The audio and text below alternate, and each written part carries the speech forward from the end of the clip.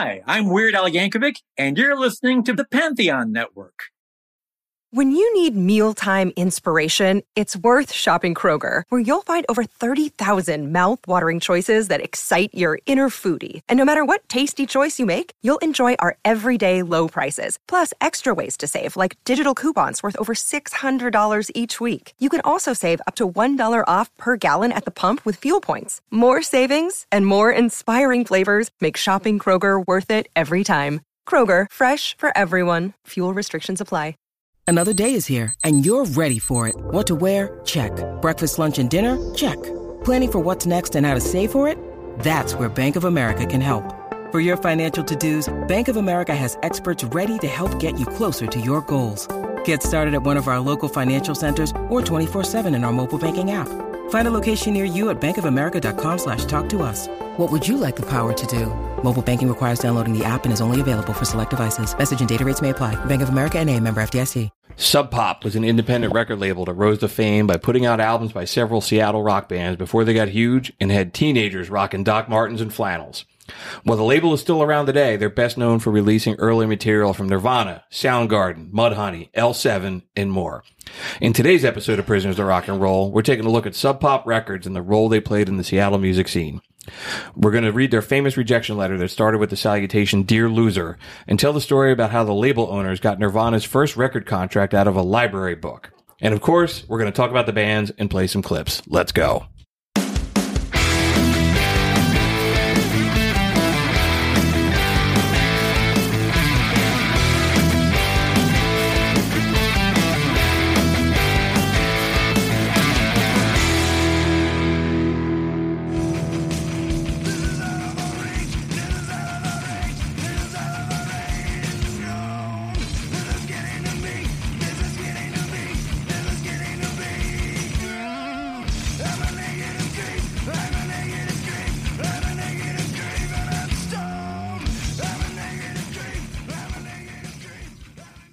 What's up, everybody? Welcome to Prisoners of Rock and Roll, episode number 39. My name is Bruce Kramer, and I'm here recording this episode with two guys who can do absolutely anything they put their minds to, but they decided to do this podcast with me, Ryan McCusker and Doug McCusker. What's up? Are you rocking? Speaking of McCuskers, Prisoners of Rock and Roll is sponsored by McCusker's Tavern at 17th and Shunk Streets in Philadelphia, and we're honored that our show is part of the Pantheon Podcast Network. Man, All right. So tonight we are going back to the 90s. Wow. 90s were good to a lot of bands. Getting all my equipment squared away here. Yeah. Knocking all my crap over. Getting all the time machine ready. Getting the time machine ready, man. Yeah, so this one was on my list of topics that I want to talk about for a while, man. I just thought it's a really cool story. When you brought it up to me, I was thinking, can we do a full podcast about Sub Pop? But after looking at your notes, I'm like, wow, there's a lot. Yeah. There's a lot the story, I guess. Like I read the layout outline for the show, and I was like, wow, Bruce. Yeah, man. So we share our notes like a couple days ahead of time. Like, this is what I'm thinking. Here's an outline, and I sent it last week, and you guys were like, "Holy shit!" Yeah, man. dude, You guys really lot. got something.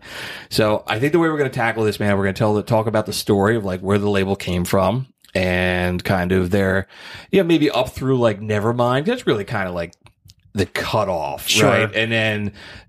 Sub Pop is still around. And they still, I've got a little bit on maybe some of the bands that are on there today. And they have some more, they had more bands that I knew than I thought I would. I don't listen to a whole lot of contemporary music anymore. There was a lot of stuff in there. I didn't know Modest Mouse was on Sub Pop.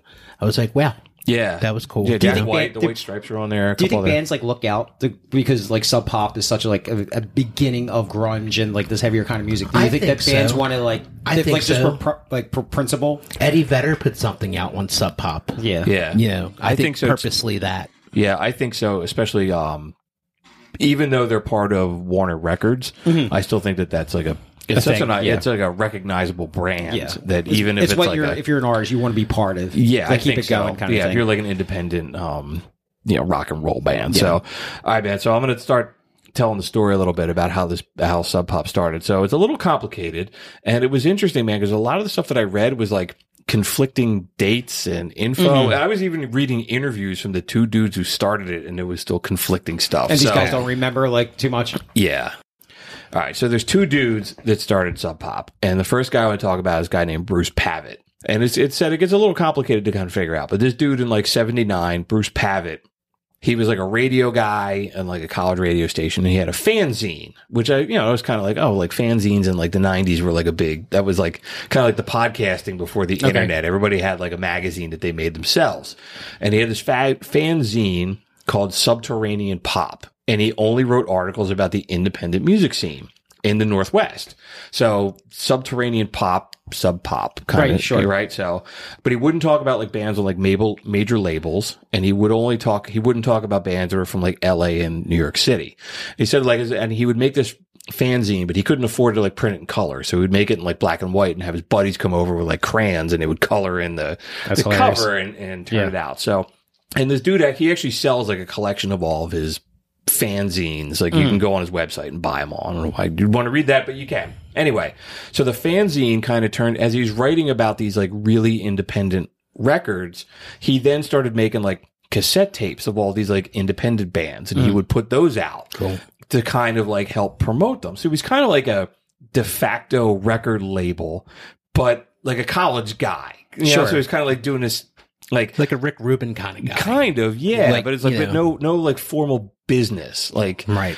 He's just like putting it out. Like, yeah, kind of like I could go to all these shows. It would be like, he just had the passion for it, that he wanted to kind of like advertise the music that he liked. Yeah. It'd be like kind of like if I was writing about all like bands that are playing at like places around here, and I recorded you guys playing at McCusker's the other week and put it on like a CD and started handing it out. Like, oh, hey, check this out. This is what I'm talking about. Or like, like if the Prisoners of Rock and Roll had like a blog or something and we were sharing like local bands and stuff like that.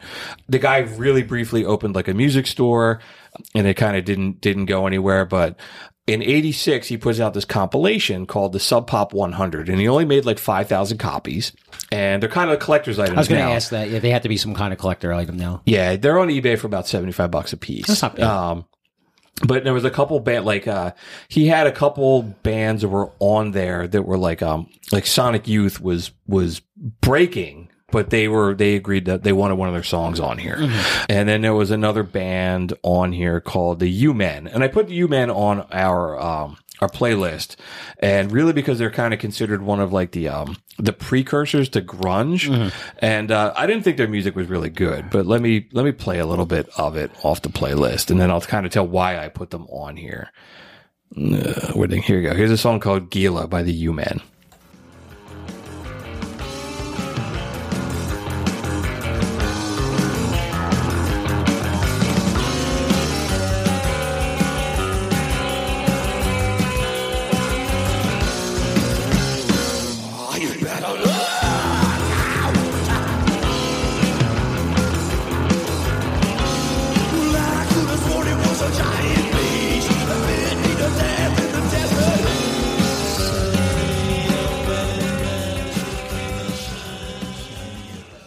It's awesome. Yeah, I didn't mind that. I like that. It wasn't quite punk rock, but it had this forgive me, but it has this Seattle sound to it. Yeah, absolutely. Yeah. You can hear the Seattle sound, and it's kind of a post-punk. And they're kind of important because they're kind of considered like one of the bands that were around before grunge.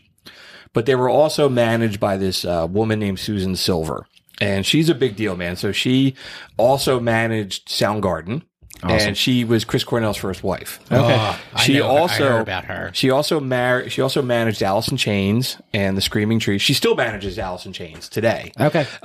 She also managed a shoe store in Seattle that sold all the Doc Martens and made the Doc Martens famous. She sounds like she has her finger on the pulse. Yeah. And she also helped Nirvana leave Sub Pop and go to Geffen Records. Right. So like when Kurt Cobain decides like we want to go to a major label, they ask her what to do, and she's like, go find a lawyer and start shopping your shit around. So cool. It's kind of cool, man. Do we like her? Or I think so. Yeah. She gave them the idea to be a bigger band. Yeah. Do you want to be like local, or do you want to be around the world? Yeah. So I thought it was kind of cool. Like she managed all those bands, and that she was like responsible for some of the fashion. But she's like taking like a lot of like credit or money. She's making money on everything. Like she's selling She's like the exploiting Doc Martens. the shit out of it. Yeah. Absolutely. She That's what ran I'm like getting at. she started like a management company, and I think she largely like retired, except for Alice in Chains that she still Right. manages. I think everybody else she doesn't manage anymore. Yeah, they're dead. Yeah, we're both dead. And she wasn't Chris Cornell's like widow, right? But she, Chris Cornell, I guess they got divorced and he remarried. He's not the widow that, because there's something with like his estate, right? That like his widow. There's still going on. Yeah, now. I don't think that's her. There was Somebody No, else. it's his wife now. When he first got divorced, she was like really went after him. Like she like owned all these guitars that he owned, and he didn't get them back from her, and she plays dirty. Marriage. So right, marriage. So this dude, Bruce Pavitt, he's doing a little bit of everything, man. He's running a record store. He's putting out some albums, or he's got this compilation. He's writing this magazine, and he borrows a little bit of money from his dad to put out an album by this band called Green River.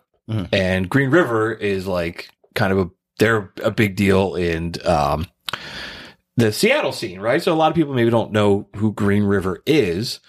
The band, when Green River broke up, those guys went on to start Pearl Jam and Mudhoney, Nice.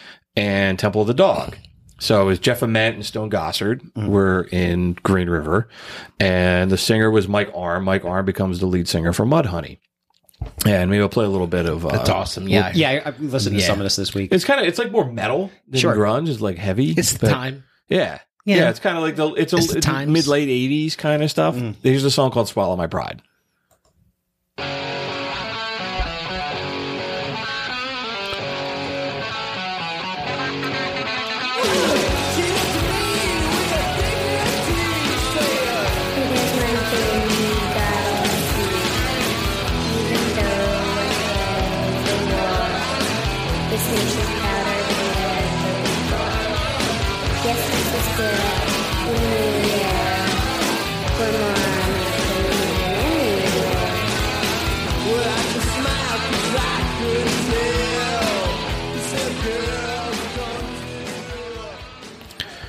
You can definitely hear the progression of like what Pearl Jam became, and You can see, these like- other bands. Yeah, they're definitely young.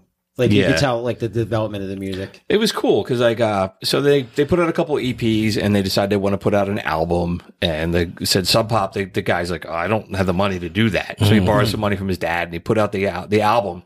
But then the band broke up right before the album came out. And the guy's That like, sounds about how bands work. right, I sunk all my money into putting this out, and then there's no reward because they broke up. Yeah, and how you going to sell an album Right. from about a band that doesn't play anymore? And then a couple of those guys, 3 of the guys from Green River go on and they join Mother Love Bone. And Mother Love Bone becomes like a really big deal. Yeah. Sure. And then that singer dies before their album comes out. And then Stone and Jeff go on to create Pearl Jam. Yeah. So Mother Love Bone was a great band. yeah. They're not, they never released anything on Sub Pop, but I thought that they were worth talking about Sure, at yeah, this point. It's part Nobody of the story. knows. Yeah. Yeah. I put, what did I put on here? I put Crown of Thorns on Yeah, here by Mother play Love Bone. that. Let's play a little bit of that. It's a great song, Yeah. man. You ever heard the story of Mr. Faded Glory? Say he who rides upon him must someday fall. Talking to my older, life is what you make it, and if you make it death, well, rest your soul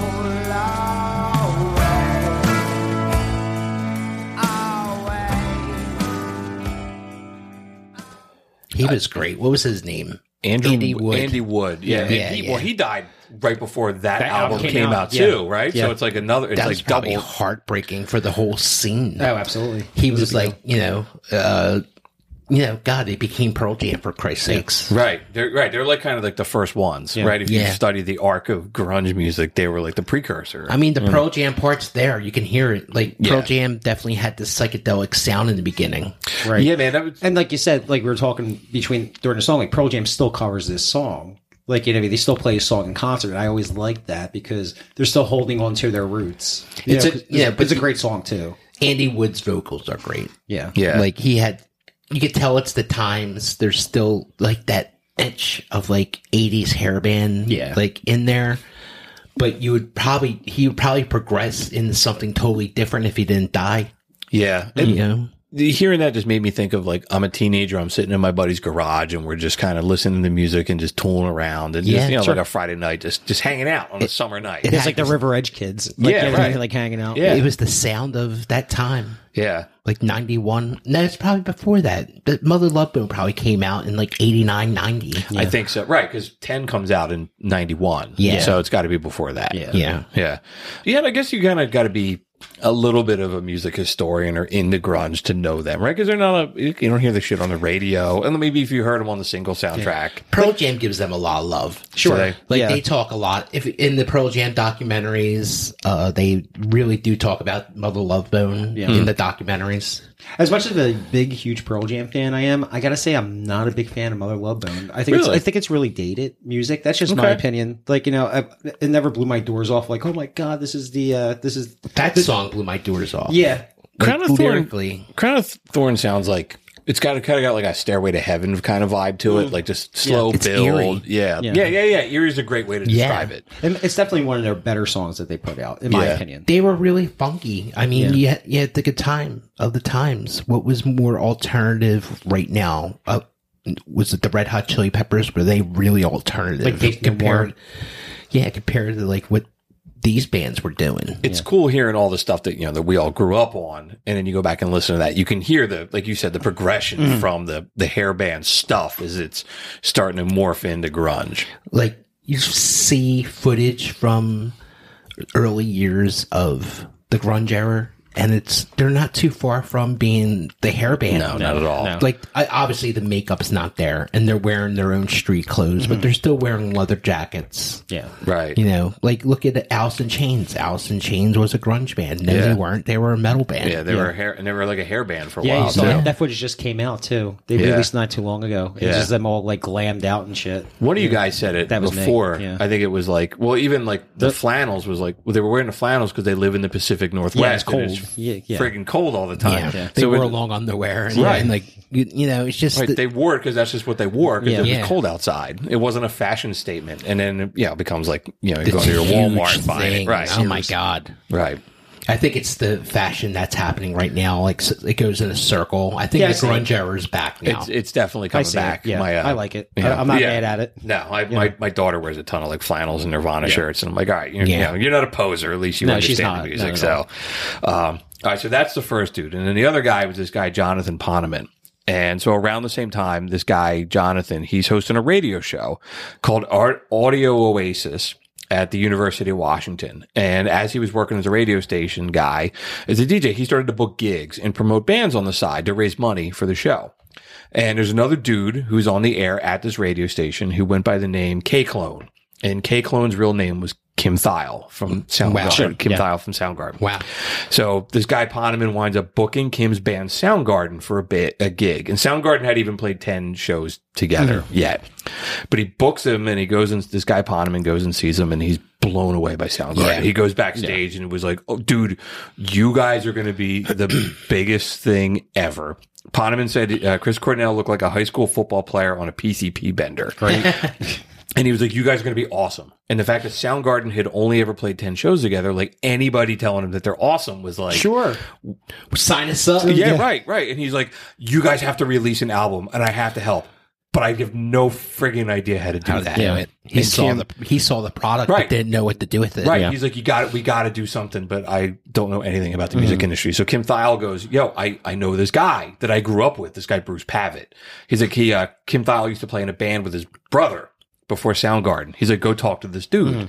So Jonathan Poneman goes back and talks to the other guy, Bruce Pavitt, and they decide that, we're going to release a Soundgarden album. And John Poneman cashes in like 20 grand in savings bonds that he had received from his parents. Sure. And invests all of it in Soundgarden. They put out that, and Soundgarden or Sub Pop's not even like a company yet. It's still kind of like this weird kind of amorphous thing, but they put out the Screaming Life EP from Soundgarden. Yeah.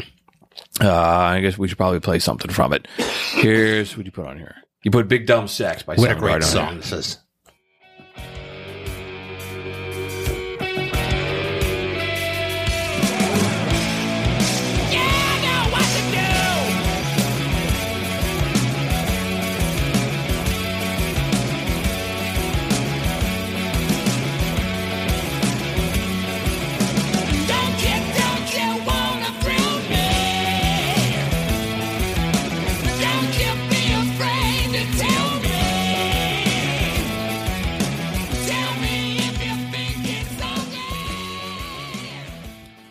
I take my hat off to that guy, man. Sure.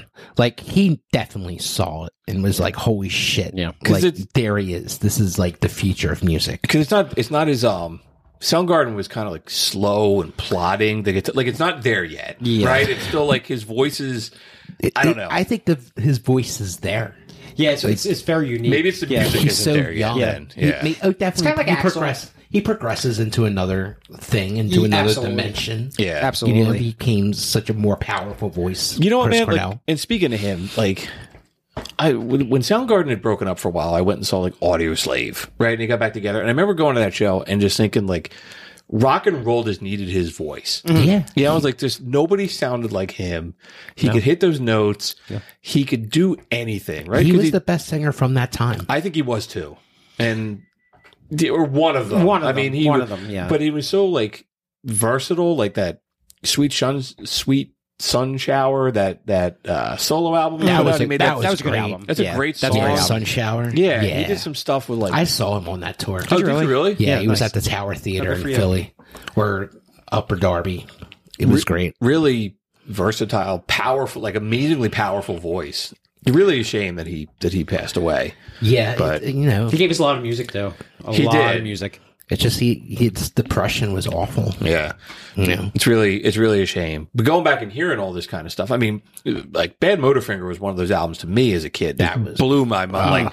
Like sitting in my room and listening to it, just going like, "What is this? This Yeah. is so cool." they were It was real heavy. they were totally more dark than other bands. Right. Like they, you know, how we were saying how maybe the Mother Love Bone was a little bit more. You can hear that '80s influence. There was a lot of color into it. Yeah. But you know, when you listen to Soundgarden, it's just black. It's like plotting. It's like I don't know, man. Like grunge is like punk slowed down and like really detuned. But like when Soundgarden first came out, like Bad Motorfinger and everything like that, like it didn't seem like, you know, they knew what to do with it. Like, where does this really fit in? Is this heavy metal? Is this something new? Is this like hard rock? Like, where does this fit in? I remember they were putting Soundgarden on Headbangers Ball. I remember that's what I was trying to like, find them a home. Yeah. Like where do they fit in at? Yeah, they fit in. They at the time, like they were heavy. They were really heavy. Yeah. Especially for like daytime MTV. Yeah, it's like interesting, man. Like, so if they had come up, like if they had lived in like Detroit, you know, somewhere outside of Seattle, would their story be different? Would they be, like, or are they a grunge band? I don't know, man. Grunge is such a weird, this is Alice in Chains and Soundgarden can totally be both known as a metal band. Yeah. Sure. You know, they both came out at the edge of that metal scene that was still happening, but they were something different. Grunge turned into like, I mean, I don't know, man. The record executives got a hold of the term grunge and wanted to sell everything about it. You know, But both those bands evolved. Like, you know what I mean? Yeah. They evolved a lot All throughout great their career. All Yeah. great musicians do. Yeah. You know, you Like don't they didn't stop. just stay at one thing. Like you listen to early Alice in Chains stuff and early Soundgarden stuff. It was nothing. Like fast forward like 7 years later, it's completely different. Those guys had big ideas to use the studio as as an instrument. Yeah. You know, they had big ideas. and especially with his voice, I mean, you could do so many different things just behind that's like the really high sound of his voice. And then against like those really slow plodding guitars that Kim Thayil will play. It's just a really cool, like just, combination. And then there's like the vocal harmonies. Exactly. Yeah. But him, That are totally different. even as a lyricist, I'll give him that. Like he's one of the deeper lyricists from all these bands. Like, you know, That was a big thing with Andy Wood. Yeah. From Mother Love Bone. He was really good friends with Chris Cornell. they were roommates. Yeah. Oh, really? Yeah. Something like that. They were like roommates when he died. You know, or something like that. That When they Andy would try died. to impress each other with lyrics. Yeah. So they would leave things around the house, like written lyrics, and like, oh, well, check this out, what I wrote. Oh, yeah. And then Chris Cornell would be like, oh, well, look what I can write. And try to, and who knows? Look at all the probably lyrics. They're all got thrown away. Yeah, and it was imagine just songs that didn't trash. come out. Yeah. Interesting. All right. So the kind of like the label's kind of a thing, but it's like these two guys don't know anything about like running a business or finance. And I've read some interviews with them, man, and they're like, Well, that's just kind of the indie way. And it's kind of like, I don't know, man. We'll have like, a bunch of clowns on it. Yeah, like, you know, like, oh, well, an indie label, man. Like, We're not sellouts. Right. But they wouldn't be everything against the establishment, I imagine, at the time also. That is true. You know. That But is once true. once you become a business, you become the man. Yeah. Yeah. It is so what they're, it They is. fought so hard not There's to be the always- man, but they are. Yeah, they're They- raging against yeah. the machine as much as they can, Yeah. but Yeah. I don't know. So, but then they decide, like, as this music scene is growing, that they're like, well, we need like publicity, and they said the two guys, like, they made an agreement that they would never turn down any interview, no matter whoever asked. And I was thinking, like, oh, cool, can we go ask them to be on our show? Yeah. You know, but so they reach out to, and they realize that, like, the American, like, music press doesn't give a shit. Like, Rolling Stone doesn't care. Because it's You know. not pop music. man, Right, You know? right. It's still like the late 80s. It's still It is- something so different than on the radio. Right, right. So they call the Brits, and they call this dude Everett True who writes for Melody Maker, and they're like, yo, man, why don't you come to Seattle? We got this really cool music scene.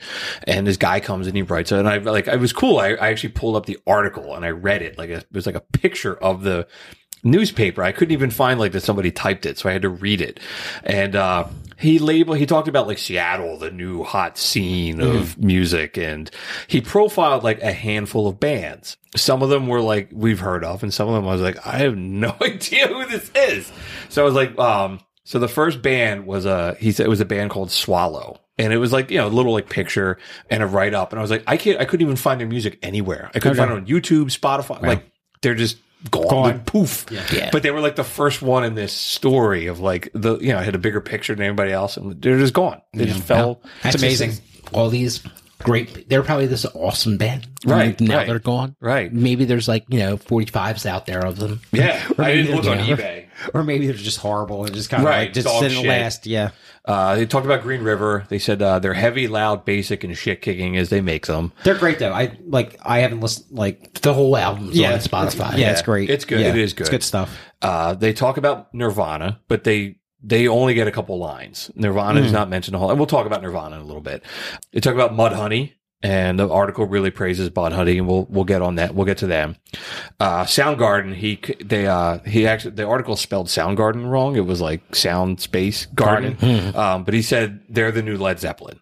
So this dude was like all. I could see with Chris Cornell's vocal. Yeah, dude. At that time, yeah. I could see the Yeah. correlation. Yeah. And then a couple other bands, but as a result of this article, like Sub Pop becomes huge in England. Everybody's buying all these records, and a I lot of these believe it. bands I went and believe it. toured in the UK. That's how they were making money. But They were in the hype of the grunge era. They were see how the record stores here have imports. Well, Right. over in the UK, they would send the American imports over there. Yeah. right. And they would slap on the sticker. It's from Seattle. It didn't matter what the hell it was. But that's just like America. America's so blinded by just what's ever But popular. the UK was just, they were so oh my God, bring this grunge thing. Yeah. They were holy shit. And they just slapped the sticker on it and said, made in Seattle. Right, Seattle. Made in Seattle. Here you And go. everybody went, oh, this is the next big thing. Yeah. And America did the same thing. Sure. Right. We all did the same But thing. just saying, the Brits got it before we got it. Right. You know Well, what I it's just mean? crazy that, because like- it's just by the media and what everybody pushes at you. This is what is popular music. Right. And it's even to today. It's you crazy know? that this one article was Melody Maker was everybody, it was like the British Rolling Stone. Everybody was hanging on it. What they said was Sure. this is what is popular. There's a couple bands I said that were in here that I want to talk about. One was this band called The Fluid that I've never heard of, but I really enjoyed I listened to I'd listened to as much of this stuff as I could find. There's a song called My Kind by The Fluid, and I just really dug it. All right, let's hear it.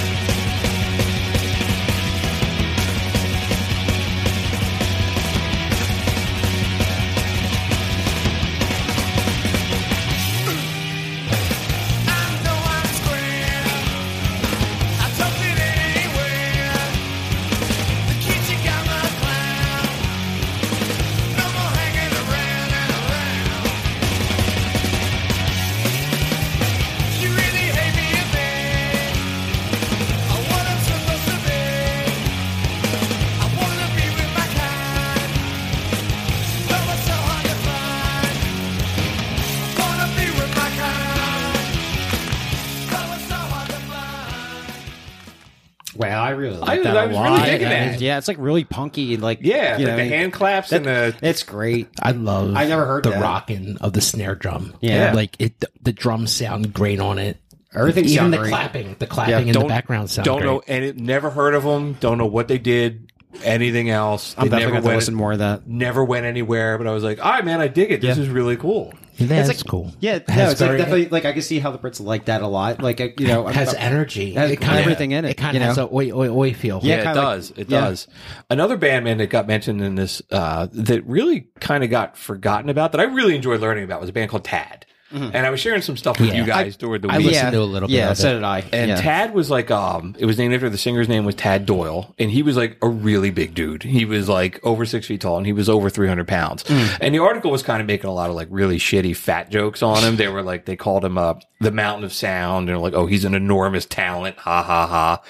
And it was kind of like, I don't know if the record of Sub Pop, I read a couple guys in Sub say that like, the two dudes in Sub Pop were shitbags and let that happen, like make him be the butt of jokes. Probably. You know, anything is good press. Yeah. You know, fuck.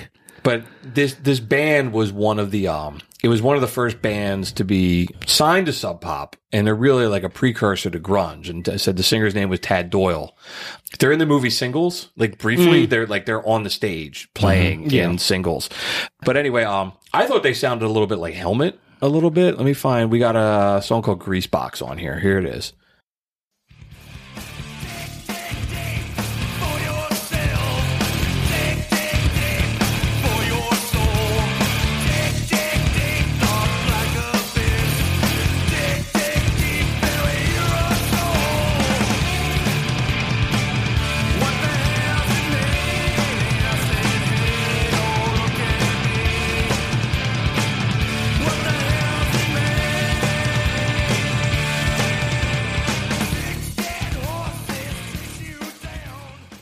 Man, I don't know, but for that sound takes me back. Sure. Yeah. That totally bleeds flannel. I had the exact same thought. Man. I don't know what it was. I guess it was the riff or the sound of the guitar, the crunch of it. But even- it automatically took me back. Yeah. But even like the drums, man, there's a lot of stuff going on. Drums for a Seattle band, like with a lot of bands were going on back then. I said the drumming, it made me think of the band Helmet. Yeah. Just kind of real like. You said the bass part is really Like real short, Yeah. like just kind of like pow, Snap. pow, pow. Yeah, real snappy. Yeah. Yeah. I thought it was really cool. And they, so they wound up, they toured with Nirvana. Well, Nirvana was on Sub Pop.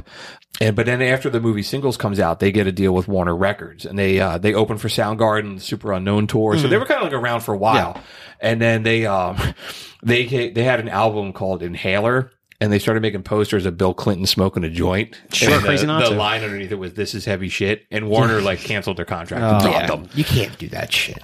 So, but all right. So, and this was kind of interesting. This is kind of the stuff that I was sharing with you guys. So, in 2009, man, like Soundgarden was broken up, and he played with all of the members of Soundgarden minus Chris Cornell. And they said that Cornell heard that and was like, "We got to get Soundgarden back together." So, and I found a little bit on YouTube of here's Tom Morello introducing the band, and then this guy gets up and he sings with Soundgarden. They were calling it Tad Garden. That's I thought funny. it was pretty cool, man. But it was interesting to hear. Here's a little bit of it.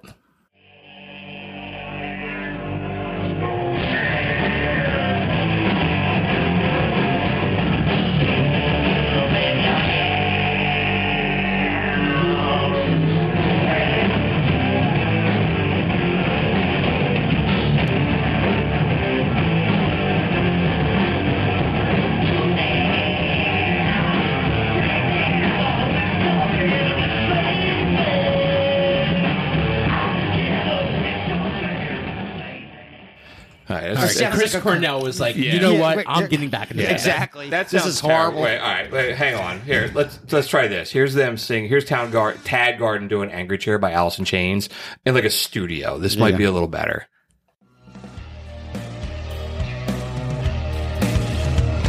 Sitting on an angry chair, angry walls that steal the air. Stomach hurts and I don't care. What do I see across the way? See myself molding in clay. Stands at the end, I'm afraid. So you're saying that's Soundgarden playing with this dude playing Alice in Chains. Yeah. Right. Interesting. Yeah. It's And like a cover. It's like a cover band with the actual band. Yeah. This guy's singing. Yeah, but it said it was for a fundraiser that Alice in Chains Yeah. had put together. That so. guy can't sing for shit. Oh, man. He sounds like a million guys that we know that Yeah. sound like that are in cover bands. I liked them a lot. I liked the version of vocals. Spoon Man didn't sound very good Yeah. after listening to it. Spoon Man. You Yeah, sound that like you had wasn't- like a carton of cigarettes. They must Yeah. really love this guy, though. Like, I mean, they must love him if they keep on playing with him. band, you know it's Soundgarden. Yeah. You hear it. Yeah. And just like... It's like, fuck it, we'll get this guy Tad to Yeah. we'll get that guy Tad to sing. and Chris Cornell will get really pissed off and come back to the band. All right. Well, this segment didn't go as the way I expected it to. I was really digging listening to this guy's music. Now maybe I know why they didn't go anywhere. They did wind up becoming. They did after the single soundtrack. They bolt and they went to Warner, and their album. 8-Way Santa was produced by Butch Vig, and Butch Vig produced Nevermind and some other, which is actually kind of interesting. They said that at some point in this, one of the guys from Sub Pop said that like when bands were getting ready to break, they would send them to go work with Butch Vig. They're like, you got to go work with him. And They were he's- lucky motherfuckers. But then Butch Vig was like convincing most of them, like, you got to get the fuck off of Sub Pop, man, and go join like a major real- record or real record I label. mean, he was in Garbage. Yeah, he was. Right, yeah. He had And- some hits. Yeah. And maybe the only other band that was in this article that we didn't talk about was Mudhoney. Did you guys listen? Were you guys into them? I was not. I know they got street red. Yeah, they got Yeah. a lot of credit. Yeah. I think because they largely never bought any of stayed their stuff. Yeah. Can we play something by Yeah, them? dude. Here's "Touch Me, I'm Sick."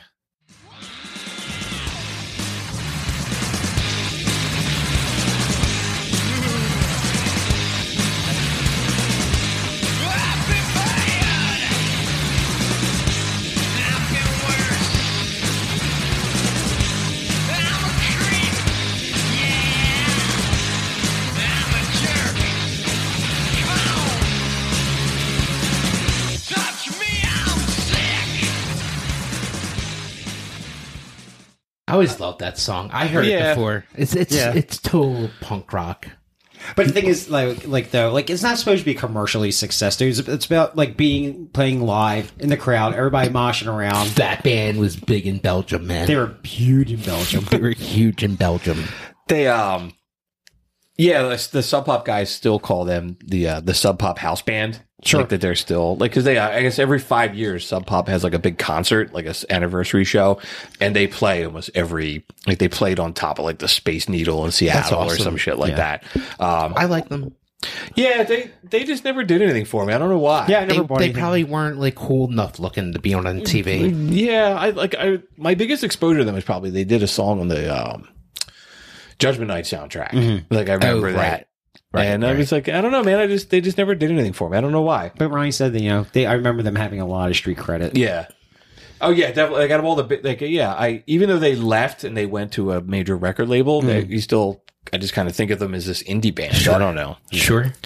I also kind of think that people that are really into indie music are just kind of like Pompous. yes, Yes. yeah, like no, I was assholes, thinking like, the same thing. Yeah. Like, it's like, Yeah. oh man, what do you mean you're not into them? Yeah, Man, you don't kinda know like- what music It's like, is. you know what, dude? You're the only person in the world that likes this song. Right, So right. I must not be cool, but you Yeah. are. Right. Yeah. No, If it's one of those anybody, people. right. Yeah. Anything sold over 5 copies and I'm not Yeah. interested. Kind of like probably people are with music the way I am with like beer, and I realize how annoying that can get. So, but whatever. You enjoy Knife's Pabst Blue Ribbon. I though. do enjoy it. Yes, I had more than my share Friday at McCusker's after going to the Phillies home opener. Which we won. Yes, we did win opening day. So I had a great experience too with a fan there. I'll tell that story maybe second thoughts. I'll touch on that. All right, man. So that's kind of the bands that are in this this write up in this magazine, and then Sub Pop starts to like get really really big, and a lot of these bands go overseas. Maybe around like, I'm probably not going chronologically here, but in '88, Sub Pop comes out with this thing called the Sub Pop Singles Club, and they come out with a limited number of 45s. And for $35 a year, you sign up and they mail you the record of the month, and you have no idea what you're going to get, and you can't opt out of it. It's kind of like you're the against your Columbia money, record. yeah. So, The Columbia Records house. Yeah. Or the Columbia house. so, and I went through the list of like people that released everything, and They're there were a probably lot of bands. valuable. They're probably like Oh my really God. They're valuable. probably all worth something. Well, so it's still around. Oh, it still okay. exists. But there's and you can original- still, yeah. But those some of the- original 45s, Five, those yeah. from They're the first couple of years are probably yeah. worth. Go ahead. Yeah. Yeah. So, all right. So the first one was Love Buzz by Nirvana. Oh, right on. And they only made 1,000 copies, and you can actually go to lovebuzz7.com, and there's a whole this website devoted to trying to find all the original found ones. 630 of the, if you have one, all that, how to identify it from a fake and all this other kind of crap. And we'll get into Nirvana and Bleach and all that other kind of shit. But I did write down a list of all the songs that came out. And so they released some stuff by the Flaming Lips. And I was surprised how many bands that were the early bands I recognized. And I went back and I was this is the only thing that they ever did for Sub Pop. They would issue one single. So were the Flaming Lips on Sub Pop? No, they only allowed this one song. Right, and there's a lot of Eddie Vedder released a single recently in this awesome. on this. So very cool. The Flaming Lips, Smashing Pumpkins were on there. The song Tis Tessa. It's on Gish. Okay. Before they even were on a record label, before they had anything, they had a single on here. The Afghan Wigs, they're kind of what a bad name that is. Yeah, they're I've heard of them. They're kind of an alternative country kind of band. Yeah. I never really got into them very much. I don't remember. I have a couple of notes on them. Fugazi was on. Fugazi's was on here. They're great. I put a song on them. Let's play that. This isn't the song. They had a song called Song 1 that was the one they released. But we haven't talked about them enough on the show in the almost 40 episodes we've done. They're great.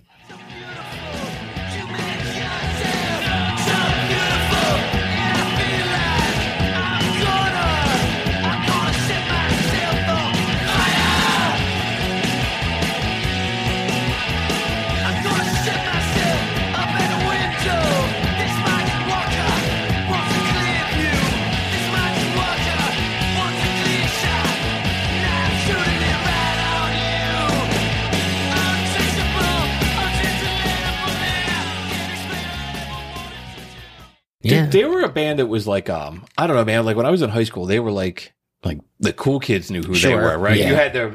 You had that their name written on your the book cover of your textbook and stuff like that. People that like Fugazi were the real outsiders, right? It was the really punk rock kids that were weird as shit, the alternative music. Yeah. So, and here's a little bit of song 1. This is the song that they released of on the singles club.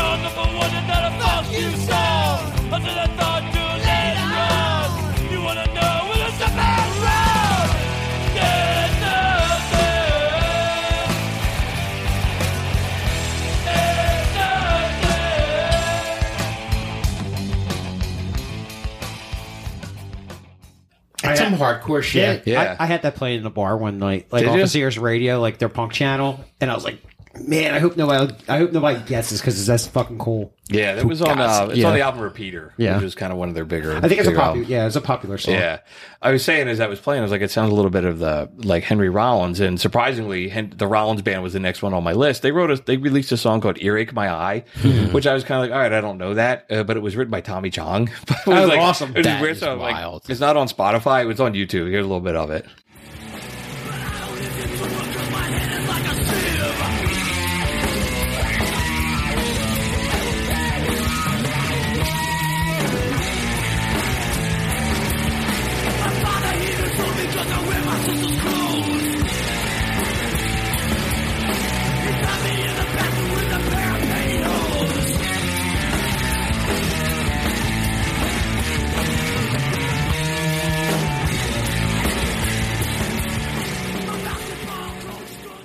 Yeah, so what is that? It's a Cheech and Chong song. So it sounds like the fucking song from what's that movie? Their huge movie, Get That High, Up in Smoke. Up in Smoke. Yeah, the Mamacita, the fucking song. That's what it sounds like. Dude, it sounds like something Beavis and Butthead. You said you're sitting there, you're doing what?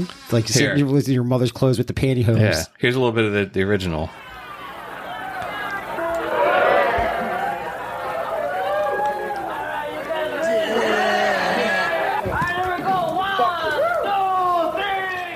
Yeah, it's from Up in Smoke. Yeah. They play it on stage. Yeah, it's the same song. He's in a dress. He's got Mickey Mouse ears Yeah, on. yeah. See, I recognize any song anywhere. Yeah. So anyway, That's the Rollins. brilliant. Totally. When did Rollins release that track? Oh, the man. cover. What does it say? You don't think I'm crazy? 1990. God, That's awesome. That's hysterical. Yeah. And it sucks that this is the first time I'm hearing of it. Yeah. Yeah. I was Because kind of that's like a surprised. cultural, iconic song. Right. Yeah. It is totally. I sat here, I was like, man, that sounds like the song in Up in Smoke. And you're like, well, actually, it is the song from Up in Smoke. Yeah, I had never heard it till I came across. I'll know any song anywhere. Put me on Name That Tune. Really funny, man. It just kind of came across. A couple other bands that were on here. Ween released a single. They're a cool band. They're from Pennsylvania. Yeah, they're like Yeah. up like New Hope, maybe like Yeah. an hour Yeah. north They've of been around us. a long, long time. Yeah. Yeah, they're I still put- killing it. I put a song on there. I Did tried you? to look up songs that were on Sub Pop.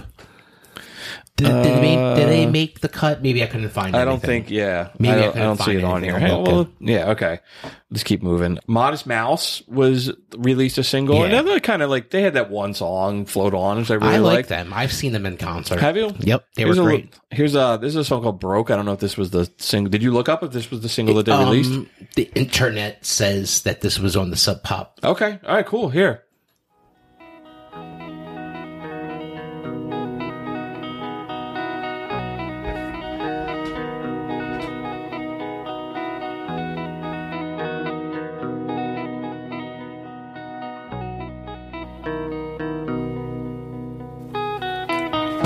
Broke a count, so I broke a sweat. I bought some things that I sort of regret about now.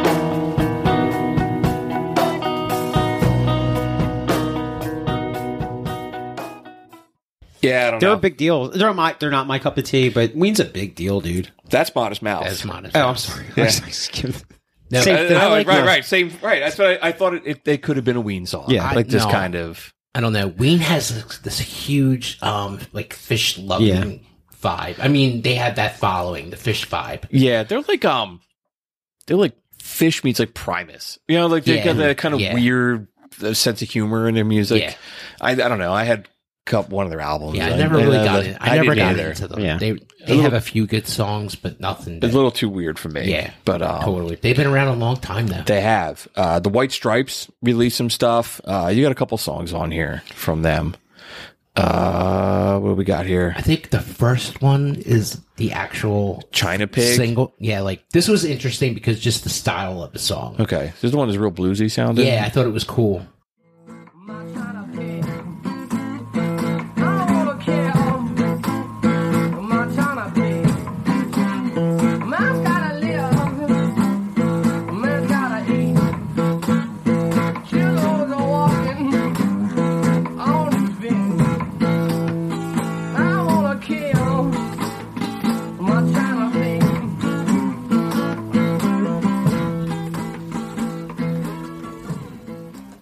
I just thought it was cool how stripped down it was. Yeah. And it reminded me of our blues episode that we did all those, maybe those a year ago or Yeah, was last it? summer. That was a great episode. Did you see that Jack White did the national anthem at the first Detroit Tigers game? I did. And it was kind of like in that same style.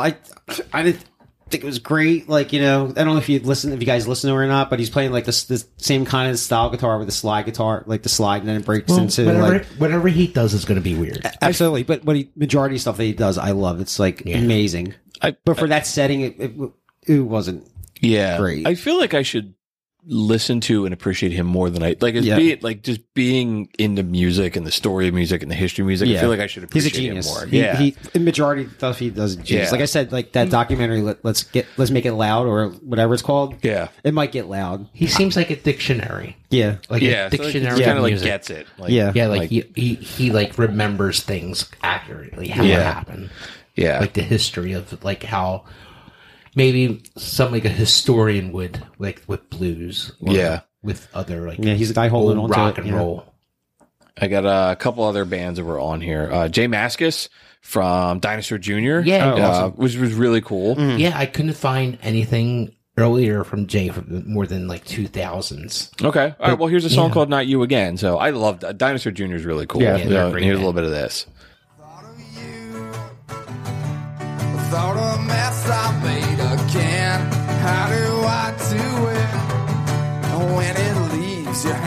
just understand I'm the one in this, right through a piece I've been keeping away.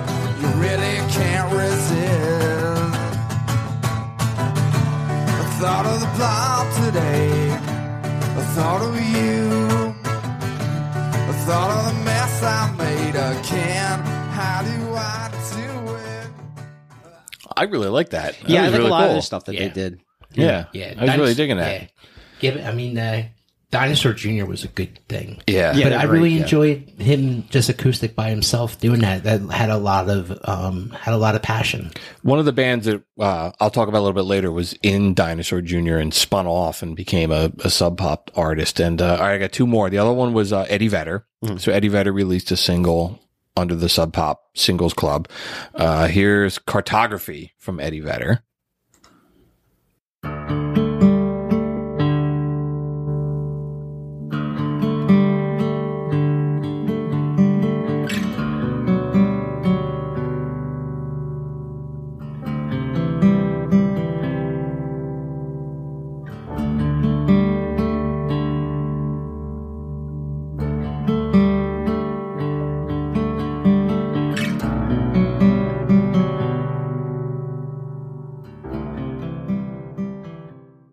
Yeah, it's instrumental. Yeah. Of course, it's different for Eddie to put out. You know, it's definitely something to put on Sub Pop. Something so weird. But that's only what he sounds- Eddie gets it. Ugh, it's me recording silence, man. But it's definitely very Pink Floydish, though. We Yeah, were it saying sounded that like during- something on the wall. Yeah, yeah. All right, and then the last one that was on here is a band that I really like, is the Reverend Horton Heat. Yeah, they're yeah, great. yeah, I've yeah. seen them. Have you? Them. Yeah, he's I've seen great. them. So he's yeah, like they're great. He was like rocking really yeah, punk, yeah. like before all Psycho yeah, Kid. What yeah, a great yeah. show, man. Really, here's Bad Reputation by the Reverend Horton Heat.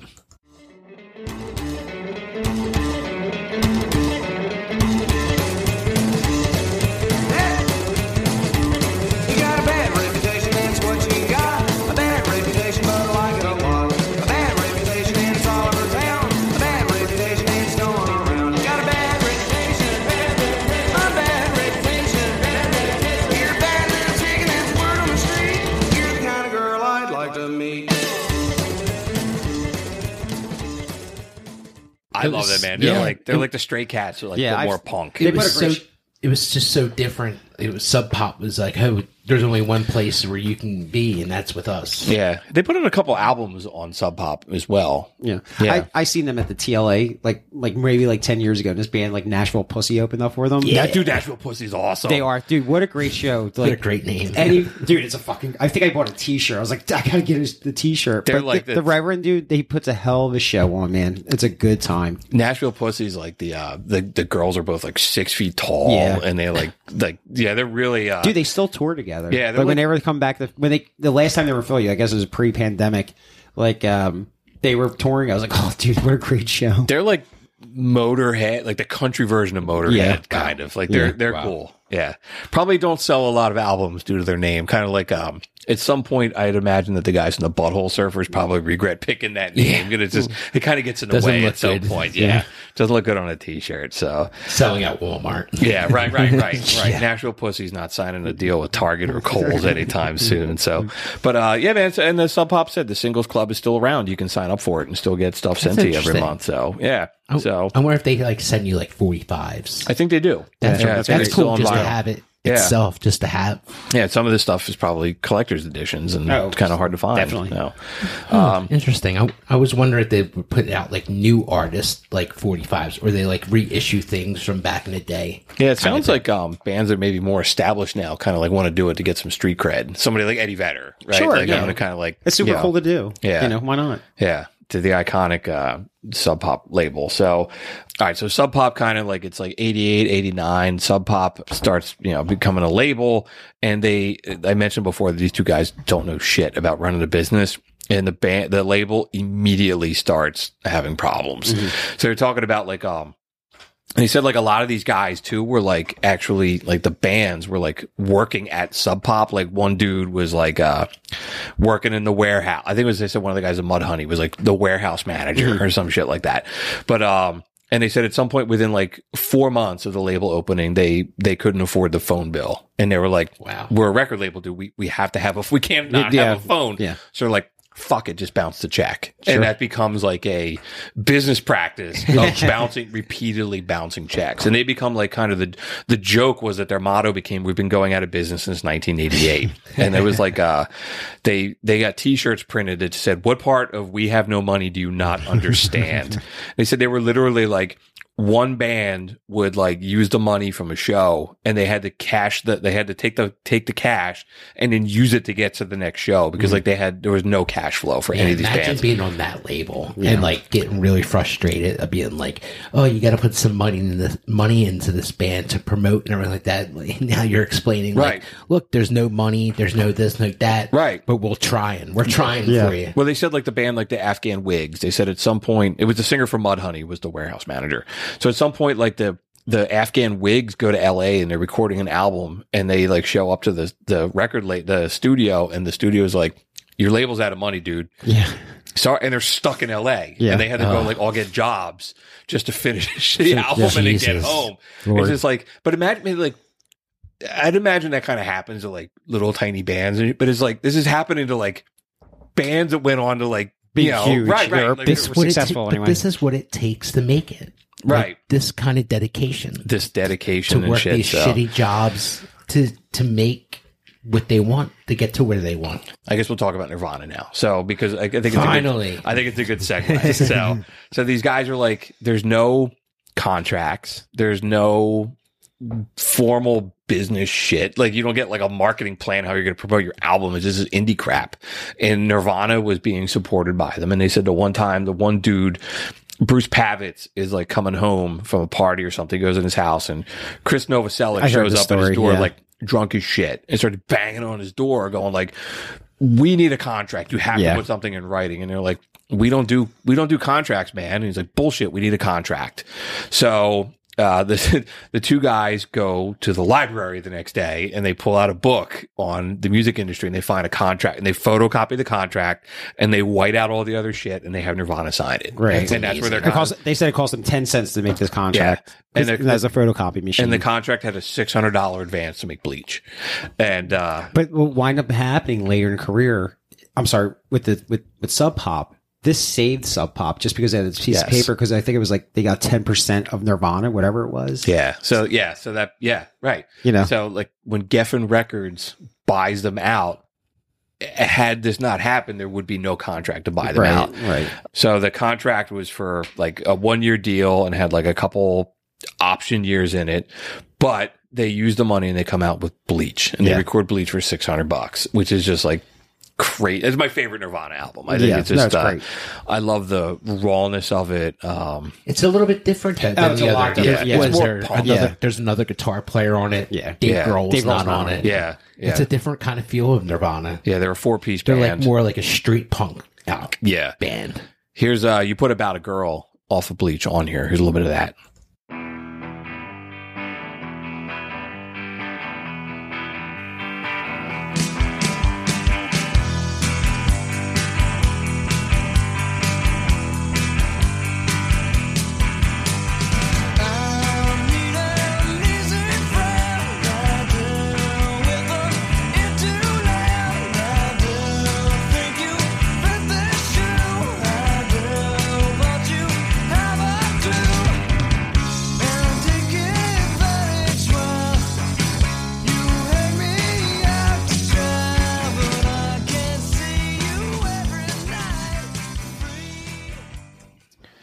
It's there. It's definitely there. I mean, it doesn't have that punch that Dave Grohl does. No.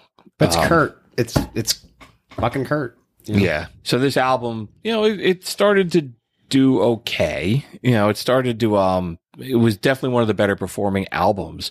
And then like Nirvana at some point gets like pissed. They don't like the way Sub Pop's promoting them, which again, like you don't like the business acumen of these guys. And, so Sub Pop tells them like, well, you want to make another album, you got to go work with Butch Vig. And they like record the demos for it. And they said like Nirvana, when they recorded the demos, they had absolutely no intention of ever releasing it on Sub Pop. They're like, we're going to take these demos and we're going to shop them around. Yeah, they were really like like torn what they were going to do. Yeah. This is like Kurt when I started to realize, oh, maybe I do want to be a pop star before he realized. Right. They're like, we want to chase the money. Yeah. And get the big deal. Yeah. And they said that they said that pretty much everybody who heard Nirvana when Bleach came out knew that they were going to be huge, except for the two dudes who ran Sub Pop. Right. Like they didn't see it, that they was like. They had a million bands that they had to take care of. Yeah. Did you say that they recorded like Nevermind 6 months after release of Bleach? I don't remember how. I think it was like 6 months. I think they made like really like lo-fi, like in a tape recorder. Yeah. Like the demos of it. And they were shopping it around. And I think like other people were telling the guys at Sub Pop, like, yo, these dudes are like, they're going around with like record labels, man, like playing this shit, saying sign us. And they were kind of like, there was nothing they could do. They were like, whatever. Yeah. So they paid for Nirvana to go in the studio and record these demos, and Nirvana let them pay for it, but they said they had no intention on ever signing it. So at some point, like, Geffen Records gets a hold of it, and they're like, yo, we want to buy out the contract, the Nirvana contract. And it almost made me think of, what was it? RCA bought Elvis's contract off of Sun Records. Like at Sun Records, like Sam Phillips like needed the money. Yeah. It's kind of like Sub Pop was almost broke. So they sold the contract. They let Geffen almost broke. Apparently they were broke. They were broke. Right. Yeah. They said the month that Nevermind shipped, they had less than $100 left. Wow. Sub Pop let Geffen buy out Nirvana's contract for $75,000 plus 2% of all the royalties off of Nevermind and Incesticide. Yeah. And the Sub Pop logo had to go on the back of Nevermind. Brilliant. So when they flip it over, down the bottom, the Sub Pop logo is You there. have to remember, Nevermind wasn't a success overnight. It sat around for a long time. For several months. Yeah. You know, so it was they were still taking a gamble. Yeah. With this band. Well, I thought it was interesting, man. So they said, like, Geffen, when they bought it, they thought that Nevermind would sell about 250,000 copies. Kind of a minor success. They said, like, there's a Sonic Youth album that sold. But they said by December of 91, Nevermind was selling 400,000 copies a week. Sure. So it was like just, you know, the biggest thing that ever happened in music. One of the biggest things that ever happened in music. Changes everything, blows up, goes huge. And the dudes from Sub Pop are now suddenly like, they're rich, or they're very wealthy, or their cash problems are all fixed. Yeah. But they said, like, after that happened, then every other record label wants to come and pick off all these other bands. So like, oh, Sub Pop, you don't know what the hell you're doing. You're now the minor leagues for all these other bands. That's when everybody started like, oh, you have to. Anybody from Seattle was getting signed. Yeah, any band. They said somebody with Sub Pop said it became like a mall on Christmas Eve, 15 minutes before closing. People were just coming in and buying any dumb shit they could get their hands on. Great. And you can hear it. You can hear it on a lot of the bands that they released later on. Yeah, some of the crap. They were like generic, you know. Seven Mary 3 or just like a whole wave of just like standard issue dude in flannel playing rock and roll music. They probably like put them out like on a conveyor belt. Like record companies were just like, oh well, we're gonna put you out. You put the flannel on. You can do this. Countless bands that we've watched come in as promotional. Sure. Be like, don't you remember just looking at it and be like, yeah, this is crap. Yeah, throwing it away. Like I remember like Days of the New, we were calling them Hanson and Chains because they were like, it's just same crap, just a different logo. But Sub Pop, like that deal saved them from bankruptcy, and it's just really cool, man. It was like there'd be no contract unless he showed up at Chris Novoselic showed up at the door drunk and demanding one, and it's just kind of a cool story. But they said, Sub Pop would have went out of business if that hadn't happened. That's insane. How these two like guys were so important in music that kept Sub Pop going. Like it seems just like there was just two fuck ups in charge of this thing that became this iconic set in time. Right. It's like two guys that just were really into music. And then they heard something cool and they were like, all right, well, we don't know what we're doing, but we'll try our best to put it out. And then they uncovered the best band, best band. Right. A handful of them, including the band that like changed the entire world of music in 91. But it definitely Sub Pop put Seattle on the map. Oh, sure. Like before like Starbucks and shit. Like Starbucks was around and everything like that. But it gives so much attention to like the Seattle, like way of life. Like, sure. So people start traveling there, and we want to go see some underground bands in Seattle. It was this fucking Starbucks thing or whatever. Well, Starbucks and Amazon and all this other Microsoft and all this other. But Sub Pop put Seattle on the map, dude. I think if you want to visit that whole time, you can go watch the movie Singles. Yeah. Right. And that catches that whole time of that nasty weather, coffee drinking, grunge Yeah. Well, the hearing. band- right. But that's what it's already Yeah. exploited. Well, Like, you know what I Sub mean? Pop, right? that's- Sub Pop yeah, led you to know, that basically- movie. Absolutely. You gotta remember that was made before the grunge thing came. Cameron Crowe was like ahead of his time. Sure. He made that, and then like it all blew up. But Kind of that's- thing. He like made it at the same time. But if you go back and watch Say Anything is another Cameron Crowe movie. Dude, Stone Gossard's in that movie, and there's a fucking Mother Love Bone song playing in the beginning of that. You know, and Stone Gossard's It's like Crown the of character. Thorns. Yeah, this Crown It's of Crown of Thorns. Thorns. Yeah. So the Seattle thing was there for like a while, but it just took a long time for everybody to catch on. I mean, just looking like, so as we're talking, I just pulled up like the list of the single soundtrack, and it was like how many of those bands were on Sub Pop? Like Alice in Chains, okay, no, but the chick was managing them. Pearl Jam came out of it. Chris Cornell, Paul Westerberg wasn't. The Lovemongers was not. Mother Love Bone, Soundgarden, Mudhoney, The Screaming Trees, Smashing Pumpkins, Citizen Dick, Alice in Chains. But yeah, there's like a lot of those bands were like contributed to this movie, and then the movie just kind of like locks it in, right? Everyone, the look and fashion. It wasn't a great success in the theater, but it was something that did great at Blockbuster. Like it was a big rental. Yeah. And like, you know, it has a lot of one-liners. Like we just said, we're huge in Belgium. Yeah. That's a big line that's in singles. But but I think that the soundtrack might be actually bigger than the movie, though. Sure. Definitely. Sure. You know. I agree. Maybe we'll take a break here. Yeah, right And we'll on. come back and kind of talk about like what happens after Nirvana. And then I got some stuff kind of like on some other stuff that they did. We got to read their rejection letter, and we'll kind of take it from there. Awesome. We'll be back. Stick around. Prisoners of Rock and Roll is sponsored by McCusker's Tavern at 17th and Shunk Streets in Philadelphia.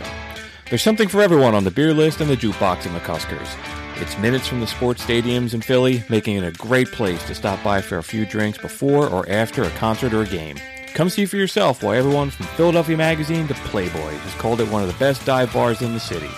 Visit them at 17th and Shunk Streets in Philadelphia or on Facebook. That's McCusker's Tavern.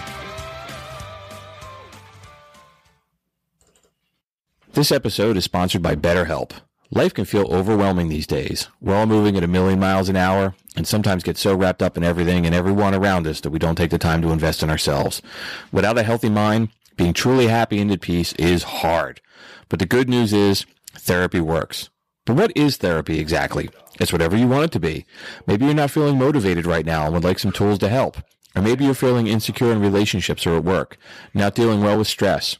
Whatever you need, it's time to stop being ashamed of normal human struggles and start feeling better, because you deserve to be happy. And now you don't have to worry about finding an in-person therapist near you to help. BetterHelp is customized online therapy that offers video, phone, and even live chat sessions with your therapist, so you don't have to see anyone on camera if you don't want to. It's much more affordable than in-person therapy, and you can start communicating with your therapist in under 48 hours. Join the millions of people who are seeing what online therapy is really about. It's always a good time to invest in yourself, because you are the greatest asset.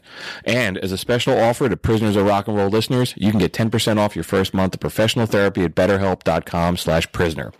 That's betterhelp.com/prisoner. Thanks again to BetterHelp for sponsoring this episode. Hello, Pantheon Podcast listeners. Christian Swain here to tell you more about my experience with Raycon earbuds. Our family now has 3 pairs of Raycon earbuds around the house, and my wife just grabbed a pair of the Headphone Pros to replace some headphones from a company that was double the price. And yes, she loves them. Now, if you haven't pulled the trigger on a pair of Raycons, or even if you have, but you're in the market for another pair because they're just that good, well, now is the time to check them out, because they just launched their upgraded model of the best-selling everyday earbuds. With Raycon's upgraded everyday earbuds, now you also get active noise cancellation, ergonomic design, and multi-point connectivity that lets you pair with 2 devices at once. New quick charge function, 3 customizable sound styles, plus awareness mode. Available in a variety of vibrant new colors to complement any and all skin tones. I even have a pair of earbuds in a cool green color. I have tried just about every earbud known to humankind, and these Raycons are fantastic. Seriously, if you've been wanting to check out Raycons, there truly is no better time. You're going to ask yourself why you didn't check them out sooner, and Raycon offers a 30-day happiness guarantee. So what are you waiting for? Go to buyraycon.com/Pantheon today to get 20% off your Raycon order, plus free shipping. That's right, you'll get 20% off and free shipping at buyraycon.com/Pantheon. buyraycon.com/Pantheon. We're back from the commercial break. Thanks so much for sticking with us, man. We got a couple more songs. A couple more albums we're gonna talk about, but maybe the first thing we should wrap up with Nirvana was so Nevermind gets huge, and every other friggin' record label comes swooping in and wants to start buying all of these contracts out. But then so Sub Pop then suddenly has to compete with all of these major record labels, right? Mm-hmm. They're offering like stupid money to all these, like Soundgarden leaves, all these other band, Mudhoney leaves, that band Tad leaves. They all jump for big money. And one of the guys from Sub Pop said like, they used to sign a band and we'd give them like an advance of a couple grand. Yeah. They said at some point then it becomes like 5 figures you're giving the band. Yeah, they get stupid money. Yeah. So the money that they got from the Nevermind was like, they were burning through it faster, and they were almost broke again. Yeah. Wow. And then at some point, Kurt Cobain dies. Yeah. And Bleach sells another 500,000 copies right away. Yeah. And the sales go through the roof. So they still had Bleach. They did. They still do. They still do. They still have Bleach. Yeah. Bleach is the best selling album. No doubt. Of all. They've all. Yeah. Sub Pop's only ever had 2 platinum albums, and that was one of them. And one of the other ones is a later thing. So Sub Pop, they kind of start falling on hard times again. Right before Nevermind came out, they had laid off almost their entire staff too. Mm. That's the music police coming for that for cutie song. Yeah, so they said that a band that they would sell 5,000 records would get a $5,000 advance. Now those bands were getting a $150,000 advance, but they were still selling 5,000 records. Wow. So there were more was coming out of the top, and they weren't making any more money. These guys sound horrible with money. Yeah, yeah. They're probably all trying to fucking drugs and shit. But it's also how do you compete with Warner and Sony? The guys stupid. Well, if these guys had any brains, they would have made a fucking band themselves and signed themselves and just right. So 95, they decide that they sell half the record label to Warner Music for $20 million. Wow. They sold 49%. So these two guys get to keep control. Yeah, I read that. Yeah. But then they said that it got really corporate really fast. So the guy Bruce Pavitt was like, "Fuck it, I'm out." In April '96, he's like, "Dude, I'm not down with this." It's over at that point. It's over anyway. Yeah. Yeah. Cobain's dead by now. Yeah. Right. Everything's cookie cutter by that point. Right. Now you're moving into the Limp Bizkit world. Right. You know what I mean? Right. And you've got the band the Seven Mary Threes and all the other crap. Leftovers. All the crap. Man, they're lucky to get out. They're smart to get out. Delamitri and all that other crap. They're Delamitri. I like all that kind of but they were unforgettable. Stuff. Yeah. It's all they were forgettable. Yeah. It's all that. Right. Just singles. You're just turning out all these random singles. But so then the band, the label that guy John Poneman, he still works there. He's still there.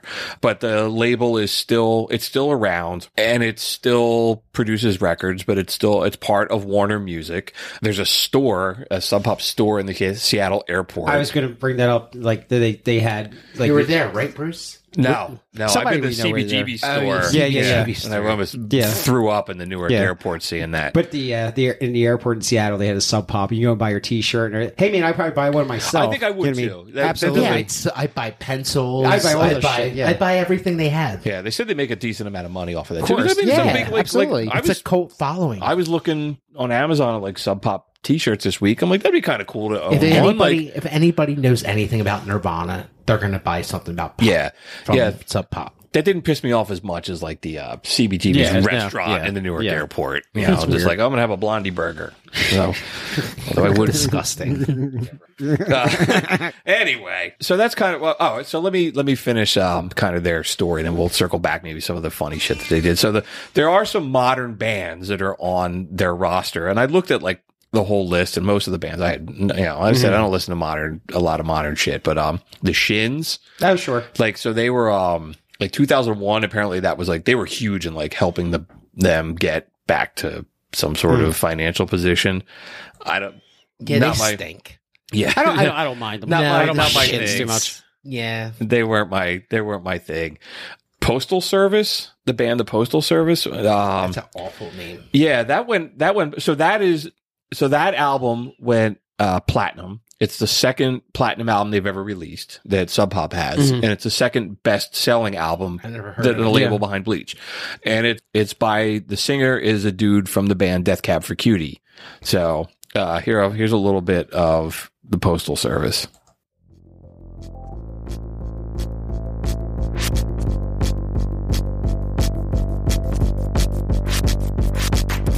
I'm thinking it's a sign that the freckles in our eyes are mirror images, and when we kiss they're perfectly aligned. I have to speculate that God himself did make us into corresponding shapes.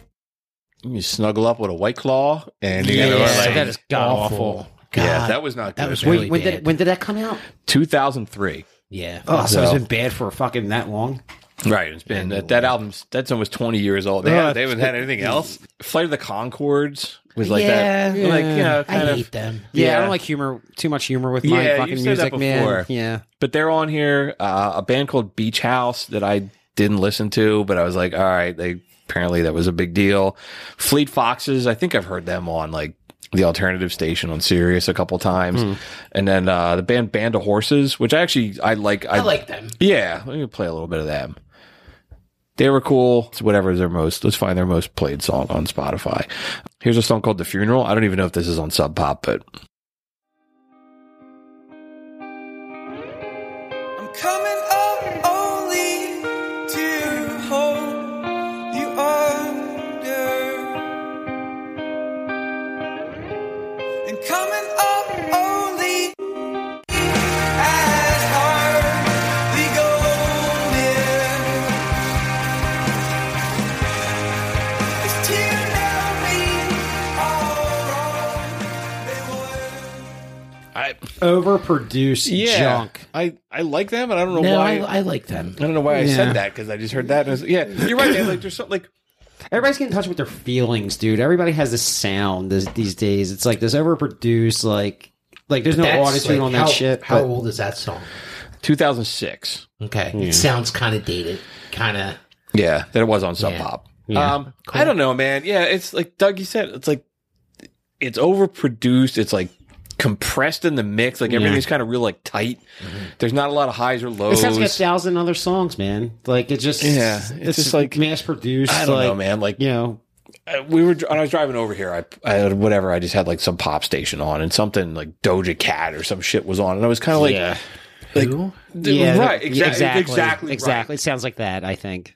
Like it's just it's like auto tune and over like computer like production just fucking killed a lot of music, Absolutely, man. Like that's it's not even music. right. Listen to that and then listen to like David Lee Roth, like with Van Halen, or like No. It's a total like, different kind that's of what I mean. It's like mindset. And people Yeah. consider that rock and roll, man. It's Right. not rock and roll. think But people rock out to that song though. I guess so. It's like they get their state, they start quiet, and all of a sudden, no. yeah, it's yeah. All road maps. I could just see people running through halls, like out finding their whole lives with that song, like running down the halls, throwing papers in the air, and running out the door. You know who I forgot to mention, man, one of the early Sub Pop bands, and I totally forgot, so I'm just going to kind of jump around, was L7. Yeah, they're a good band. That album, Bricks Are Heavy, that, Pretend You're Dead, like everything before that, they were on there, and they were on one of the Sub Pop singles of the month. And then the Bricks Are Heavy album, another band that they sent them to go work with Butch Vig, and then Butch Vig makes his album and they leave. But here's a little bit of a song, Shove, from L7. I think we got to kind of wash some of that other emo crap out of our mouth. This is probably not good either.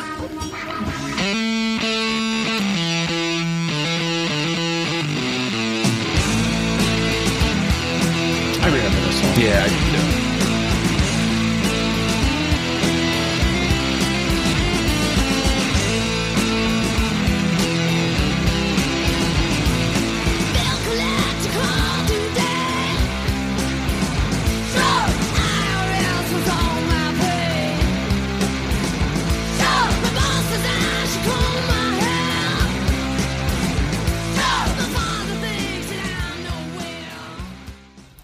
I dig their sound. Yeah, I like them. The only thing I know about them is the tampon thing. That's the She only thing I poured, know right. about L7. That's the only thing I know about them. And I knew the couple of the songs. They had a track in the Natural Born Killer soundtrack. Yeah, Sure. She famously Yeah. pulled the tampon They were out in and threw it. Serial Mom. They were in Serial Yeah, I Mom. think you said Yeah, that you last said Love time. it. It's a last time I- cult following.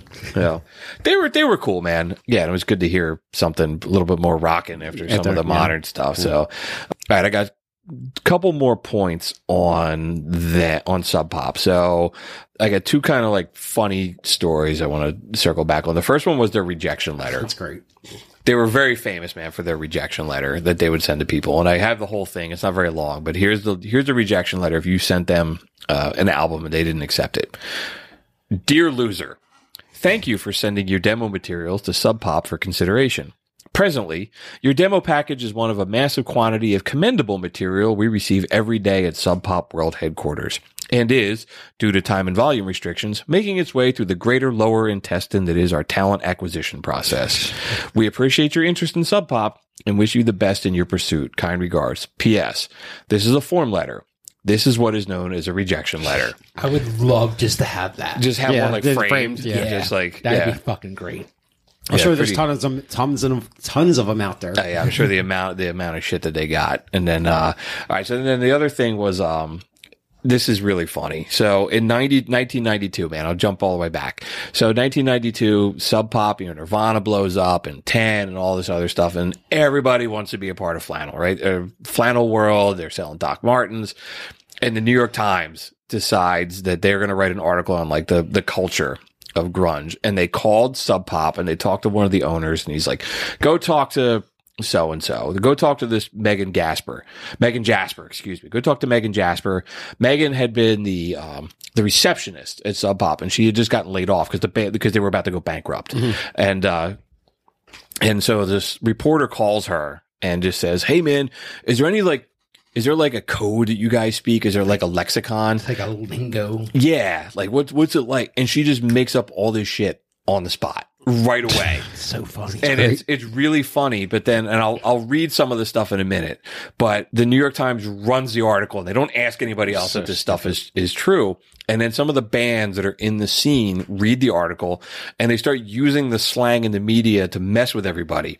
And then all the wannabe kids that want to be grunge rockers, they start using it because they want to copy the bands that they really like. That is great. That's See great what inside happens? job. It's like the greatest, I have an article in front of me open called The Greatest Trick That Grunge Ever Pulled. That's great. And then in a year later, another magazine published an article where this girl admits that it was all made up. And then like the editor of the New York Times calls her and starts yelling at her. So That's what they get though. Yeah. man. Fuck and 'em.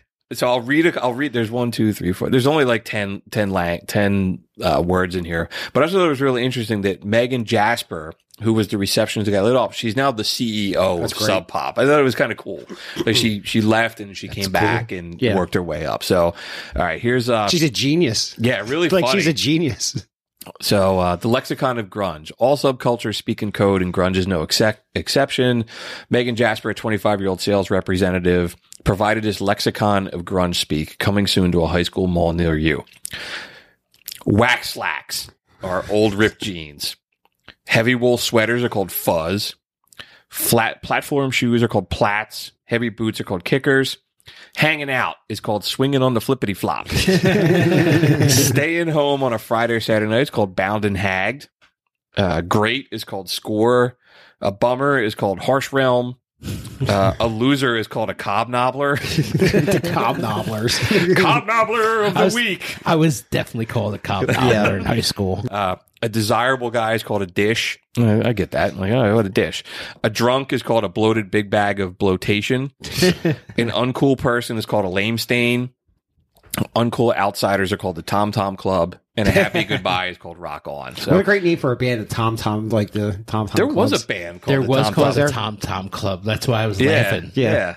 But dude, I've definitely heard these terms Lame throughout stain, our I've life. heard lame stain Yeah, before. definitely heard So, these terms in my just life. Awesome that became that the squares ran with it. And it took them like over a year. You're right, because it was like there's no internet. internet. to You check. Catch can't you look on it the up. flippity flop. We're gonna start saying Swinging on that the now. flippity flop. Swinging the flippity flop. I think that's it, man. Oh, I did have one other minor a couple other minor bands. I don't have any of the music that I want to play from them, but there's some other bands that were on Sub Pop that I had heard of, like the Super Suckers. Yeah, kind of you know, I had known them. The Afghan Wigs we mentioned. Sebado, they were one of the dudes in Dinosaur Jr. Kind of like he quit, made another band. Sleater Kinney, Kenny, yeah, right like on. all the girls, the girl band, yeah. And Sunny Day Real Estate, they were like one of those beginning, like the emo. I love them. Do you really? Yeah, I saw them in concert like years ago. Sunny Day Real Estate? Yep. Yeah, they're really? a big band, dude. Yeah. I think I seen them maybe in 2001. They were fucking great. I'm shocked. Yeah, I was with like I thought college friends kind of thing. I think that's like essential, like kind of moody, broody. The friends I was with, they were like college kind of dudes. Huh. Yeah. Wow, look at that! I learned something today. Hey, I've seen them all from Prince to them. You know? Yeah, it's too like emo for me. Like it's just emotional. They are kind of an interesting band. Like they put out that one album, and then the singer like he got really religious and wanted to like. I think he wanted to infuse that in his music, and the band was kind of like, no, that's not going to work, and they never really did it. I don't know. Maybe because I dated a girl in college that was like really into them, and maybe that's what I associated. I just don't like the music in her, so whatever. I think that's it, man. With Sub Pop Records, it was a little bit shorter than some of our other than the Kiss episode, but that's all right. This is a different kind of episode. I'm definitely sitting back and learning something. Yeah, tonight. I learned a lot. Yeah, there's definitely some music that we uncovered that I'll be like, all right, man, I'll listen to some of the stuff again. I'll listen to maybe not the live Tad stuff, but some of the other stuff. The studio stuff I'll listen to. And it was cool. There's some bands that we hadn't talked about yet. You know, like the Reverend Horton Heat and Modest Mouse and Dinosaur Jr. So yeah, it was cool. Yeah, good time. Good stuff, man. And I learned a couple things. So all right, I got some.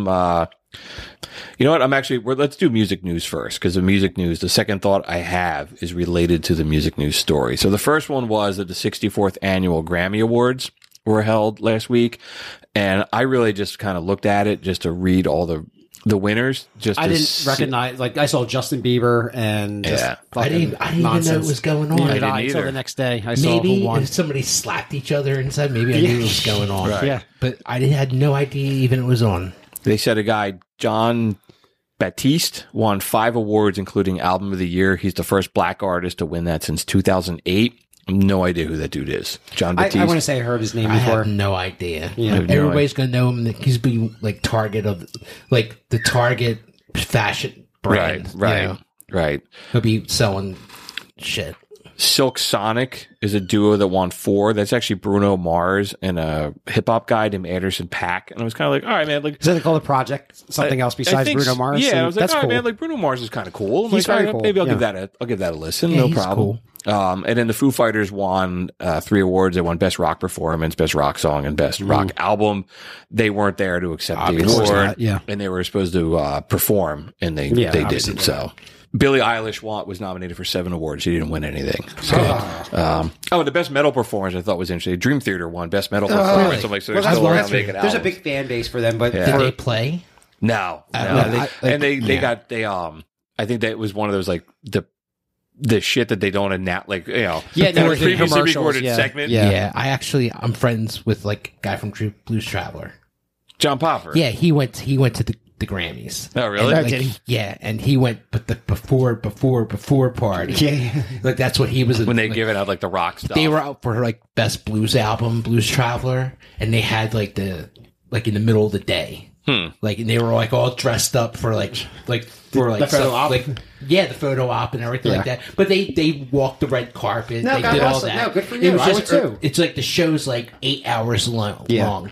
The stars only show up for like the last 3 hours. Right. Yeah, of course. Right. They had to leave. Like, you're sitting in somebody's seat. You gotta go. Right. Popper's kind of a friend of the show. He's he's given awesome us some guy. feedback a couple times. So, and the other story that I had, and that's why I want to do this first, was Joe Messina, who was the guitar player for the Funk Brothers, died at 93 years old of kidney disease, and he was one of the guitar players. He's in the Shadow of Motown documentary.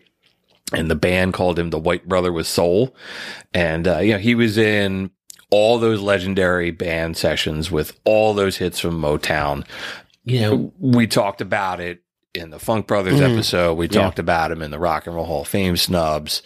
He had a nice long life. I think there's only 93, man. He had a nice long life, yeah. And I think there's only like 2 of those guys left. 2 or 3. There's not. It's not many. And I talked on the show before how I played for the Funk Brothers. Yeah. You know, they sat there and watched him, and I totally remember him sitting there because he was the only white guy. The only white guy. Yeah, I remember sitting him, and he sat there the whole time and watched us. You always, and I found as I was typing up this, little brief thing to put in here that when the Funk Brothers got fired, when Motown moves to LA, that dude quit playing the guitar. Wow. And he didn't play the guitar again for 30 years. Wow. Because he was like, it just. How do you beat that? He said it just broke him. He Sure. was like, I have That's no understandable. desire to play anymore. Played on what else do you do? You played everything. Right. Yeah. Which is, again, like, the fact that these dudes are not in the Rock and Roll Hall of Fame is just like, it's mind-blowing. I don't get it, man. Like, I can see the argument, like all those other bands we talked about, like Iron Maiden and Motley, and like I can understand the argument against it. You know, like I disagree, but I get it. These guys, I don't understand. No. Well, if anything, they're not going to waste the time to put them in. Right. But give them like an honorary thing like they did with Randy Rhoads. Yeah. Right. Do that shit. Yeah. Right.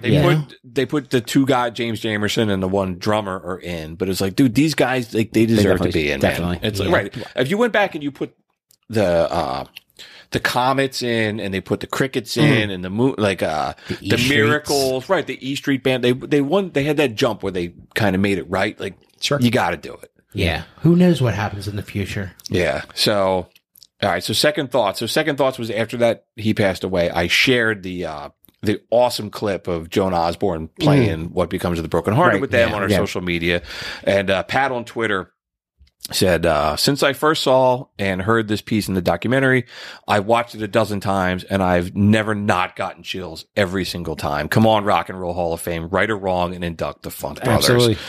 Right on, man. Great point. That's why I put them on our list, man. Yeah. I mean, I didn't think they were going to get any votes, but it was my chance to put them on, the select list. I really think it's one of the biggest travesties in music that they're not in. People just don't know who they are. Yeah. I think the documentary did well, but it didn't do that well. It's still underground. Yeah. Well, that dude, the guy that wrote that book that made the documentary did I think I shared it with you guys. We were preparing for that episode. Like, he gave like a class at like a community college somewhere in Philadelphia. Yeah, I watched. He gave like a 2-hour, like he taught a class, like so I shared it with that person on Twitter that commented, and I was like, dude, check this out. Sure. And they were like, oh, that's really, really cool. So yeah, the guy that wrote that book and all that shit, he's a local dude. He lives in Philadelphia. So awesome.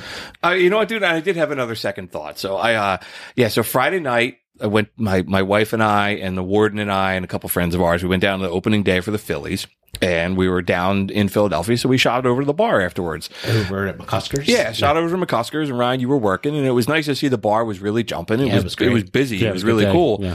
And I was talking to somebody sitting next to me, overheard me talking to you, Ryan. Yeah, and totally. was like, hey, you're on the podcast. I recognize your voice. And that's like the 3rd or 4th time that's happened in the bar, which immediately my ego gets big. Of course. And my wife kind of scooches her seat further away from me because she doesn't want to fucking hear it. Yeah. But I had a good 15, 20-minute conversation with this dude where it was, Who was it? Your friend Richie? Oh, yeah, Cousin Richie. Cousin Rich. Yeah. So he was... He listens to our show every week. He loves it. He tells me every week he loves it. He was like fanboy. Like, I mean, he was bringing up things that I said in episodes and asking me, like, when you said this about Rush, what did you mean? And I was like, and it was cool. And we started talking about like some other stuff, Guns N' Roses and everything else. And at some point I just kind of was like, I felt weird. Cause I was like, all right, man, like I'm like, you need to find another hobby because you're you're like hanging on my every word a little bit too much. No, Rich is a great guy. It was really cool. Legitimately loves the show. And like he tells me every totally week. appreciate your support. Yeah, dude.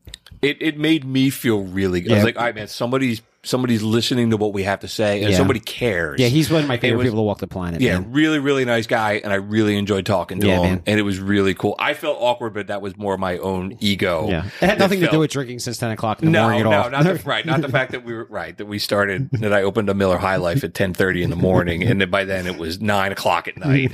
But yeah, you looked good though. I asked Ryan how you guys did. Ryan's like, surprisingly, they were great. Felt all right, man. Yeah, you know, a little sunburnt, a little, you know, it was a long day, but it was fun, and it was, dude, going to McCusker's and talking music to everybody that's great. Where the idea for the show came from, right? Like every night, that's the idea. Yeah, right. I'd come in and talk to you guys and be like, we should have a show doing this, and then it just kind of like spun it. So it was really cool, and I really enjoyed talking Rich, you're to a him. man, dude. Yeah, man. Really appreciate it. So, all right. So the electric chair. The electric chair is a segment where we kill a song for being absolutely terrible. And this, we were talking during a commercial break of what to kill, and we have a couple choices. We don't know what to do.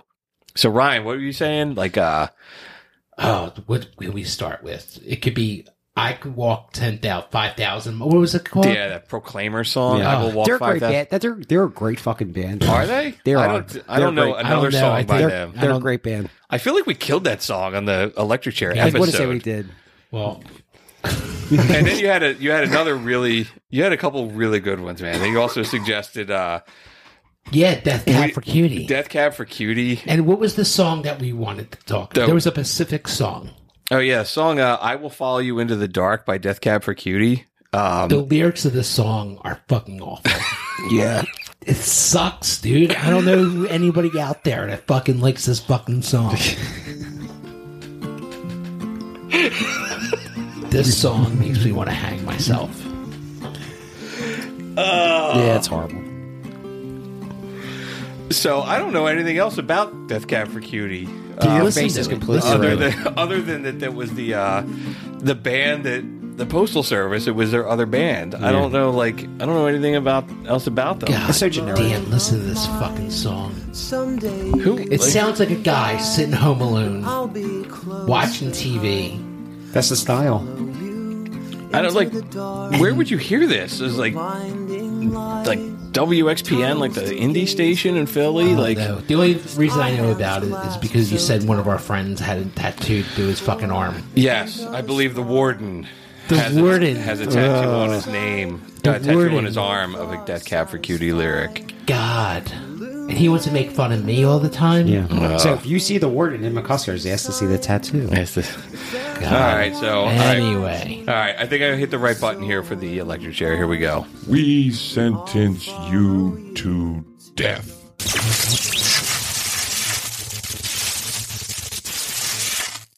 Man, all right, so there's that. All right, man, so that is it for episode 39. If you like what you hear, do us a solid and follow us on your favorite podcast platform. Tell somebody about us or leave us a review. And if you want more of the music of Sub Pop Records, we publish a Spotify playlist with every episode. There's a link in our show notes. You can also check us out on social media. We're on Twitter. We're on Facebook. We post there several times a week, and we love talking to all of our listeners. You can also visit us at prisonersofrockandroll.com or prisonersofrockandroll@gmail.com. And thanks for checking us out. We'll be back in 2 weeks with some more insight and entertainment. All right. Later on. Keep on rocking. Peace out. I'm just a prisoner!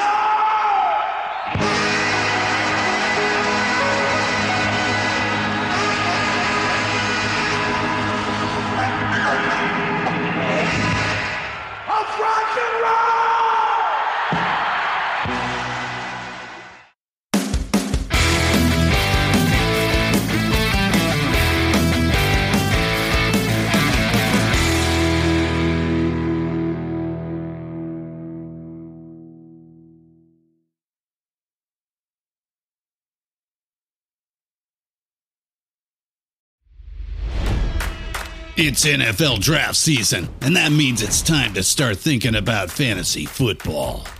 FantasyPoints.com features industry-leading experts and prognosticators using proprietary hand-charted data to help you score more fantasy points. FantasyPoints.com is the place to go for whatever kind of fantasy football you play. Whether you play fantasy football, daily fantasy sports, or do a little bit of everything, Fantasy Points has the meticulously researched content to guide you to victory. And why wait for the fall? Fantasy Points also covers the new spring football league, the UFL. Join the guru, John Hansen, Scott Barrett, Joe Dolan, and other massive names in the fantasy football universe with an exclusive offer. Use code Pantheon for 15% off any Fantasy Points package, including the all-in package, with access to every article, tool, and data nugget that Fantasy Points has to offer. That's FantasyPoints.com and code Pantheon for 15% off at Fantasy Points. FantasyPoints.com, code Pantheon. Score more fantasy points.